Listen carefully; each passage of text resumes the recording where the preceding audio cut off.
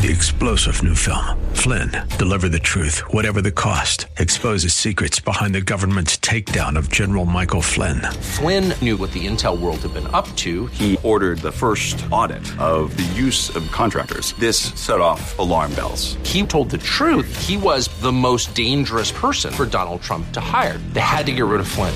Flynn, deliver the truth, whatever the cost. Available now. Watch it today. Go to salemnow.com. salemnow.com. City WLCC Brandon. Faith Talk Tampa. Download the Faith Talk Tampa app or listen on TuneIn and Odyssey. The following is sponsored by Verse Ministries and is pre-recorded. The God who created the universe and everything in it can't possibly be confined to residing in a building in the city of Jerusalem. God is bigger than that. He transcends all of creation. And like Stephen, I would challenge you to expand your thinking about God. It's always a temptation for all of us to think very small thoughts about God, to think only God in our world, so that you don't just think of him as someone who exists in this building on Sunday mornings, and that's the extent of all of your consciousness about his presence. That's not right. I remind you that God is omnipresent, meaning that he is everywhere in the universe. There is no place in the world that God is not present. And we've seen many times, and David makes this very clear in Psalm 139, where he says, "Where can I go from your spirit? Or where can I flee from your presence? If I ascend to heaven, you're there. If I make my bed in Sheol, behold, you're there. If I take the wings of the dawn, if I dwell in the remotest part of the sea, even there your hand will lead me and your right hand will lay hold of me." David said, if I wanted to, I couldn't escape from you because you're everywhere.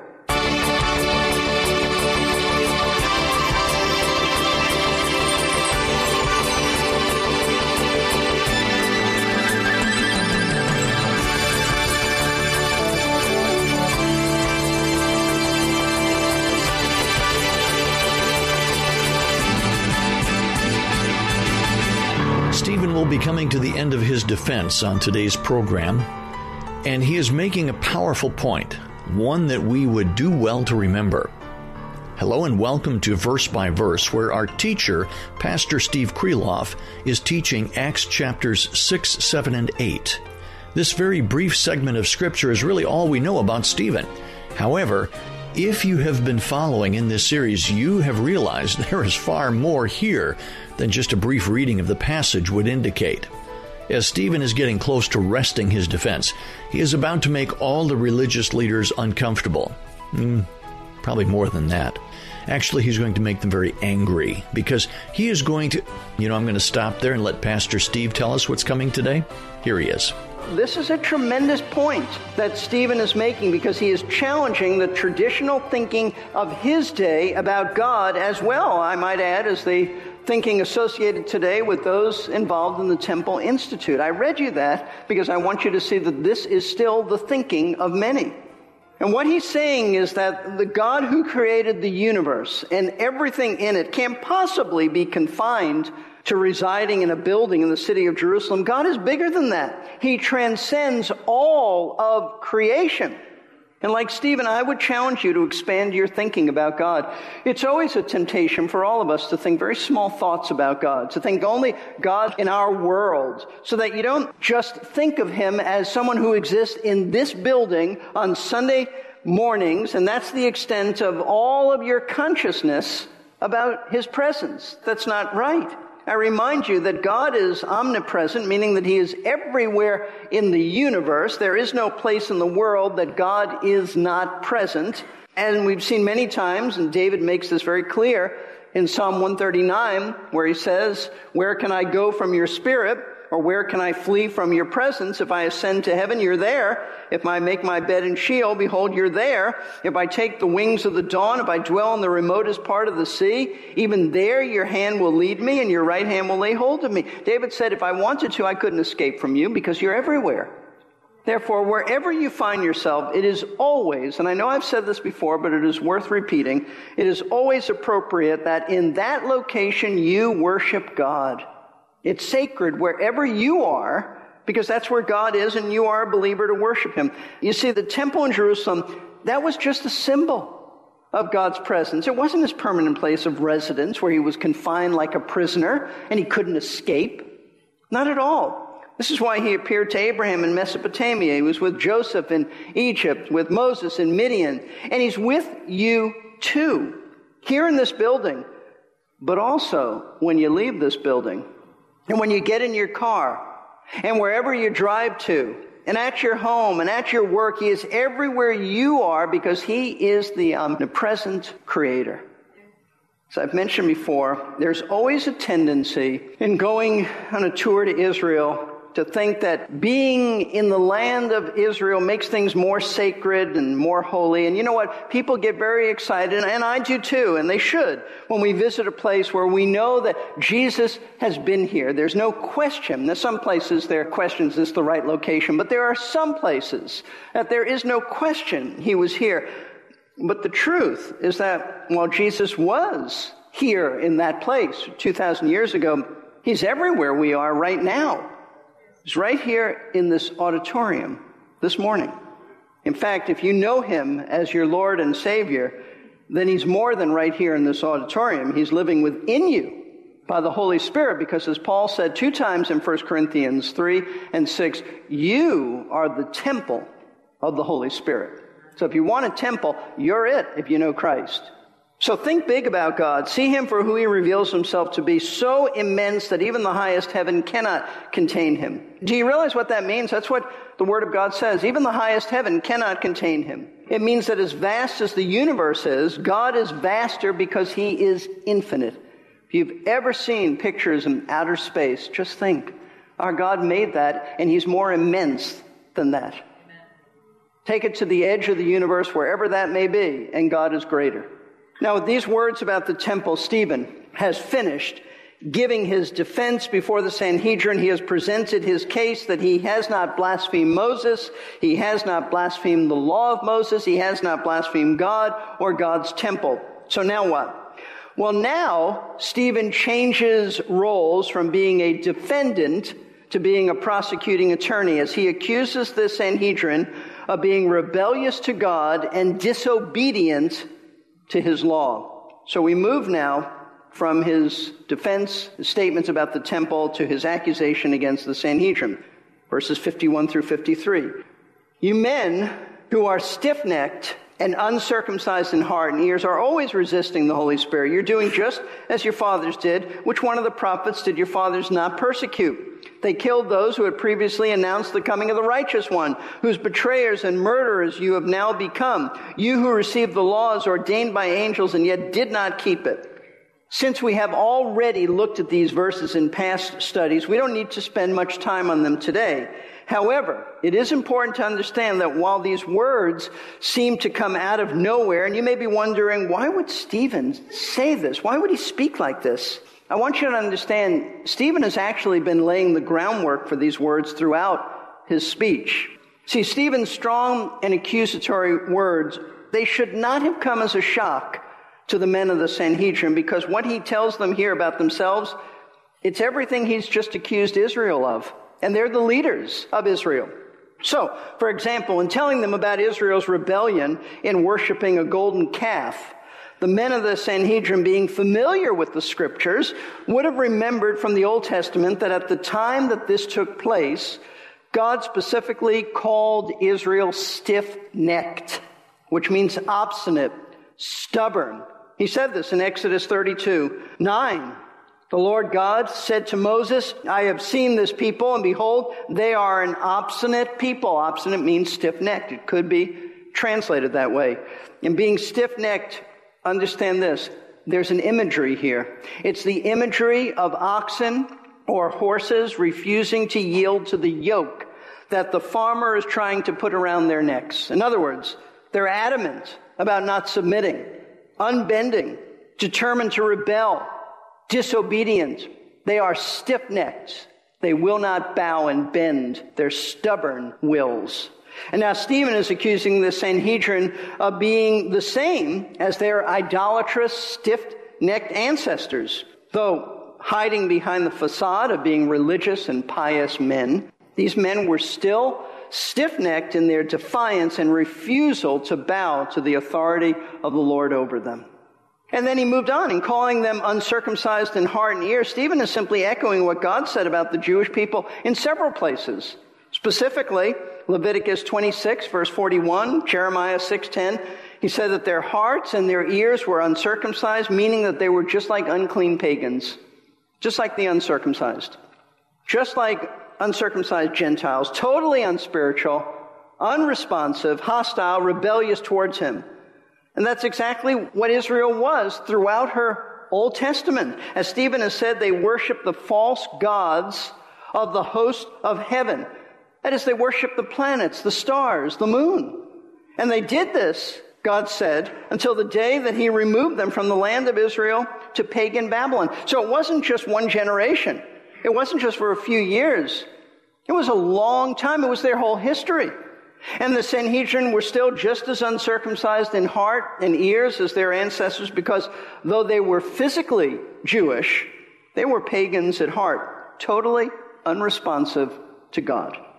And in telling them they are always resisting the Holy Spirit, Stephen is claiming that the men of the Sanhedrin were no different from Old Testament Israel, who rejected and rebelled and murmured and complained against Moses, in spite of the fact that God's Spirit was the one who was at work in Moses, empowering him to lead and to deliver Israel. And in addition, they were just like their ancestral fathers in that while they persecuted and killed the Old Testament prophets who announced the coming of Messiah, they, the Sanhedrin, they actually took it a step further. They murdered the Messiah, the righteous one, Jesus Christ. And in addition to all this, notice what else Stephen accuses them of in verse 53. He said, "You who received the law as ordained by angels and yet did not keep it." Now, ironically, Stephen tells the men of the Sanhedrin that although he's on trial, Stephen's on trial for speaking against the law, they said, the truth is that they are the guilty ones. They're the ones who are disobeying the law. And what he means by this, note this, is not simply that they have disregarded obedience to the law in general, though that's true, but that's not what he means. He means that they have specifically disobeyed the law concerning the taking of an innocent life, because in killing Jesus Christ, they have murdered the righteous one. They're guilty of that. They have broken the law. And with these stunning words of condemnation, Stephen's defense has now come to a close. Whether or not Stephen intended to say anything more, we will never know, because after hearing his accusations against them of being stiff-necked, pagans at heart, persecutors of the prophets, and law-breaking killers of the Messiah, the Sanhedrin were understandably enraged at Stephen. Before we look at their reaction, their rage to Stephen's words, I want to just pause here to point out something that is important that we understand about Stephen's speech. And that is, this is not intended by the Lord to be a model for how you and I should witness to unsaved people.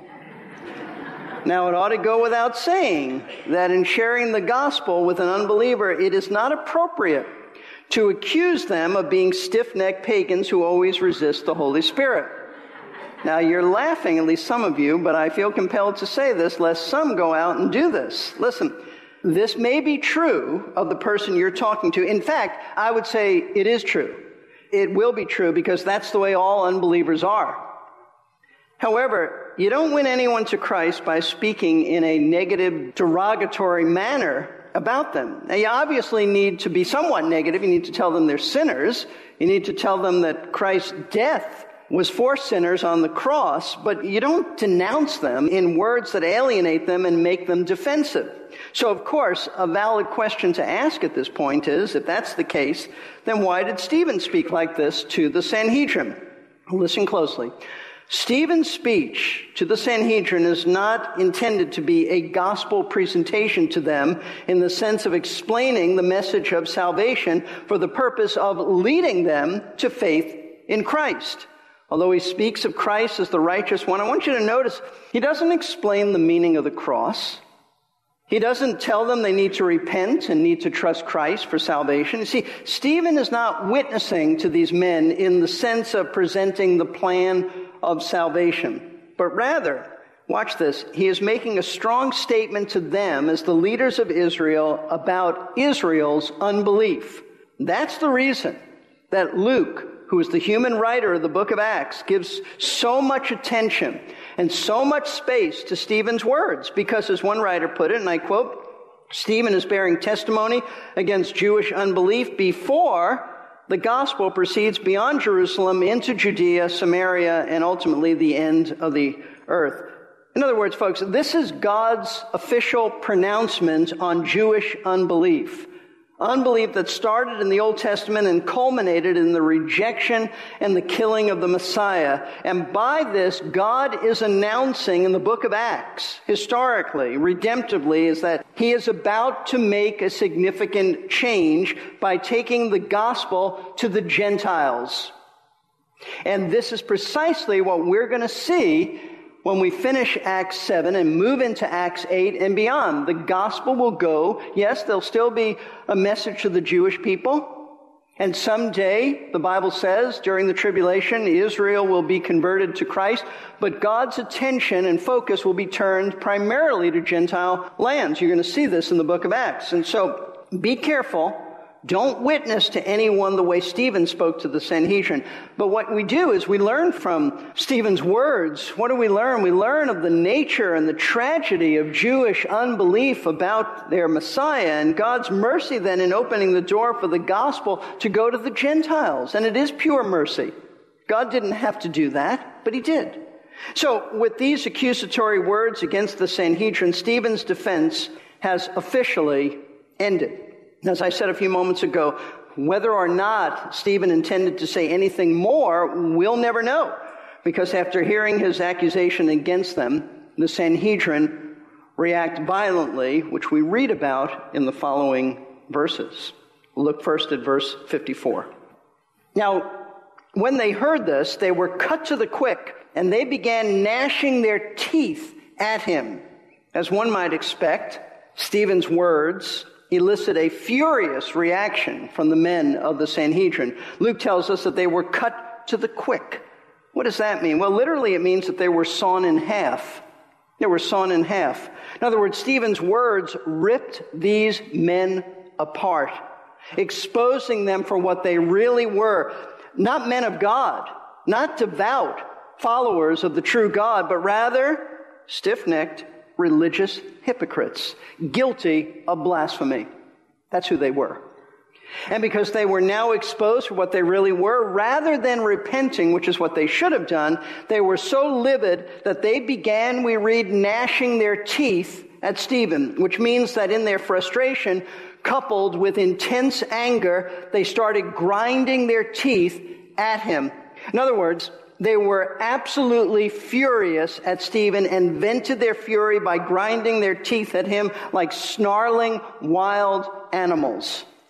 Now, this is a horrifying display of hostile rage. But listen, the Bible describes this same reaction on the part of unsaved people in hell. People who are so filled with fury against God that for all of eternity, the Bible says they will be gnashing their teeth at him. Jesus said these words in Matthew 13:41-42. He said, at the end of the age, the Son of Man, that's him, he'll send forth his angels, and they will gather out of his kingdom all stumbling blocks and those who commit lawlessness, and they'll throw them into the furnace of fire. In that place, there will be weeping and gnashing of teeth. Listen, don't think for one moment that those who go to hell will feel bad for their sin. Don't think that they will feel so bad that they want to repent, but they just can't, or that they'll regret how rebellious they were to the Lord and feel remorse because they blew the opportunity to accept Christ. Not at all. They won't feel any remorse for their sin. They'll feel only anger at God, and it'll only get worse than it was on this earth. They will gnash their teeth at him forever. Forever. What's so terribly tragic about the men of the Sanhedrin is that these men did have the opportunity to come to faith in Christ. Not only had Jesus stood before these very same men at his trial, but God mercifully gave them the opportunity to hear about Christ from the lips of Peter. Who better than Peter? The apostles, and now Stephen. And yet these men grew harder and harder and colder and madder and more upset until they exploded with such rage that they couldn't even articulate their anger but could only gnash their teeth at Stephen. Listen, let this be a warning to all who get upset and angry every time you hear the truth about Jesus. It means that you are growing harder and harder in your heart and moving closer and closer to the kind of fury that people in hell have towards God. And they'll never get over it. And unless you repent and turn to Christ for salvation, you will reach a point where you will be confirmed in your hardness of heart, because God in His judgment will harden you to the point of no return. This is precisely what God did with the children of Israel, those who rebelled against Him in the wilderness, and He warns us to learn from them. Hebrews chapter 3, starting in verse 7, we read, "Therefore, just as the Holy Spirit says, today, if you hear His voice, do not harden your hearts as when they provoked me, as in the day of trial in the wilderness, where your fathers tried me by testing me and saw my works for 40 years. Therefore I was angry with this generation and said, they always go astray in their heart, and they did not know my ways. As I swore in my wrath, they shall not enter my rest." And then the writer to the Hebrews adds this for our benefit: "Take care, brethren." By brethren, it doesn't mean Christian brethren, it means Jewish brethren. "Take care, brethren, that there not be in any one of you an evil, unbelieving heart that falls away from the living God." So take care. Heed this warning and make sure that if you don't know Christ, you come to Him immediately before your heart grows so hard that you cannot hear the words of conviction, the words of salvation. So today, if you do hear God's voice convicting you of your sin, commending Christ to you for salvation, your soul, then respond before you cannot respond. Listen, it's a horrifying thought, but true, that the men of the Sanhedrin are in hell today, unless there were some who repented. They're in hell today, still gnashing their teeth in fury at God, the way they did to Stephen. But while they were venting their frustration at Stephen, the Bible tells us that by way of contrast, Stephen was completely calm and serene. Notice verse 55. "But being full of the Holy Spirit, he gazed intently into heaven and saw the glory of God and Jesus standing at the right hand of God." Now we read that while the men of the Sanhedrin were out of control, Stephen was under control and under control of the Holy Spirit, filled with the Spirit. And while these men were venting their anger at him, God granted Stephen a most encouraging vision. We read that the Lord, as it were, He pulled back the curtains of heaven and let Stephen look in. And what Stephen saw when he looked in, he saw the glory of God, meaning the Shekinah glory of God, which spoke of God's presence. And he saw Jesus standing at the right hand of God, meaning God the Father. Now, it's interesting that we're told that Stephen saw Jesus standing at the Father's right hand rather than sitting. And I say it's interesting because in other places in the New Testament, we're told that Jesus is seated at God's right hand, signifying that having given His life for the sins of His people, His work was done, finished, so He sat down. There are many places that speak of this, but perhaps the clearest is Hebrews 1:3. We read in He, speaking of Christ, He's the radiance of His glory, the exact representation of His nature, and upholds all things by the word of His power. When He had made purification of sins, He sat down at the right hand of the Majesty on high. His work was finished, and He sat down. It's over. But here we read that Stephen saw Jesus standing, not sitting. So why is the Lord standing? Well, the text doesn't tell us. The text does not tell us why He was standing, but it is very likely that Jesus is standing to show His concern for His servant Stephen as the Sanhedrin just pour out their fury, and that He has stood up in order to welcome Stephen to heaven, to glory, because in a very brief time, that is where Stephen is going to be. What an incredible thought, that when we die, the Lord Jesus welcomes us to heaven. Today on our verse-by-verse broadcast, we had a study in contrasts. As I mentioned at the start of today's program, the religious leaders were about to become very angry with what Stephen had to say to them about their sin. They weren't a very repentant bunch, I guess we could say. But while their anger grew, Stephen remained calm. The Bible said he was full of the Holy Spirit. One other thing that really gripped me in Acts chapter 7, verse 55, is that he gazed intently into heaven and saw the glory of God and Jesus standing at the right hand of God. Oh, wow. I mean, that must have been overwhelming. We're about out of time, I'm sorry. But if you would like to go back and hear today's lesson again, surf on over to versebyverseradio.org and sign up for the Verse by Verse podcast. It's a great way to review what you heard on today's program and maybe catch a few things you might have missed. That's versebyverseradio.org. 3-star General Michael J. Flynn, head of the Pentagon Intelligence Agency, knew all the government's dirty secrets. He was one of the most respected generals in the military. Flynn knew what the intel world had been up to. He understood its funding. He ordered the first audit of the use of contractors. This set off alarm bells.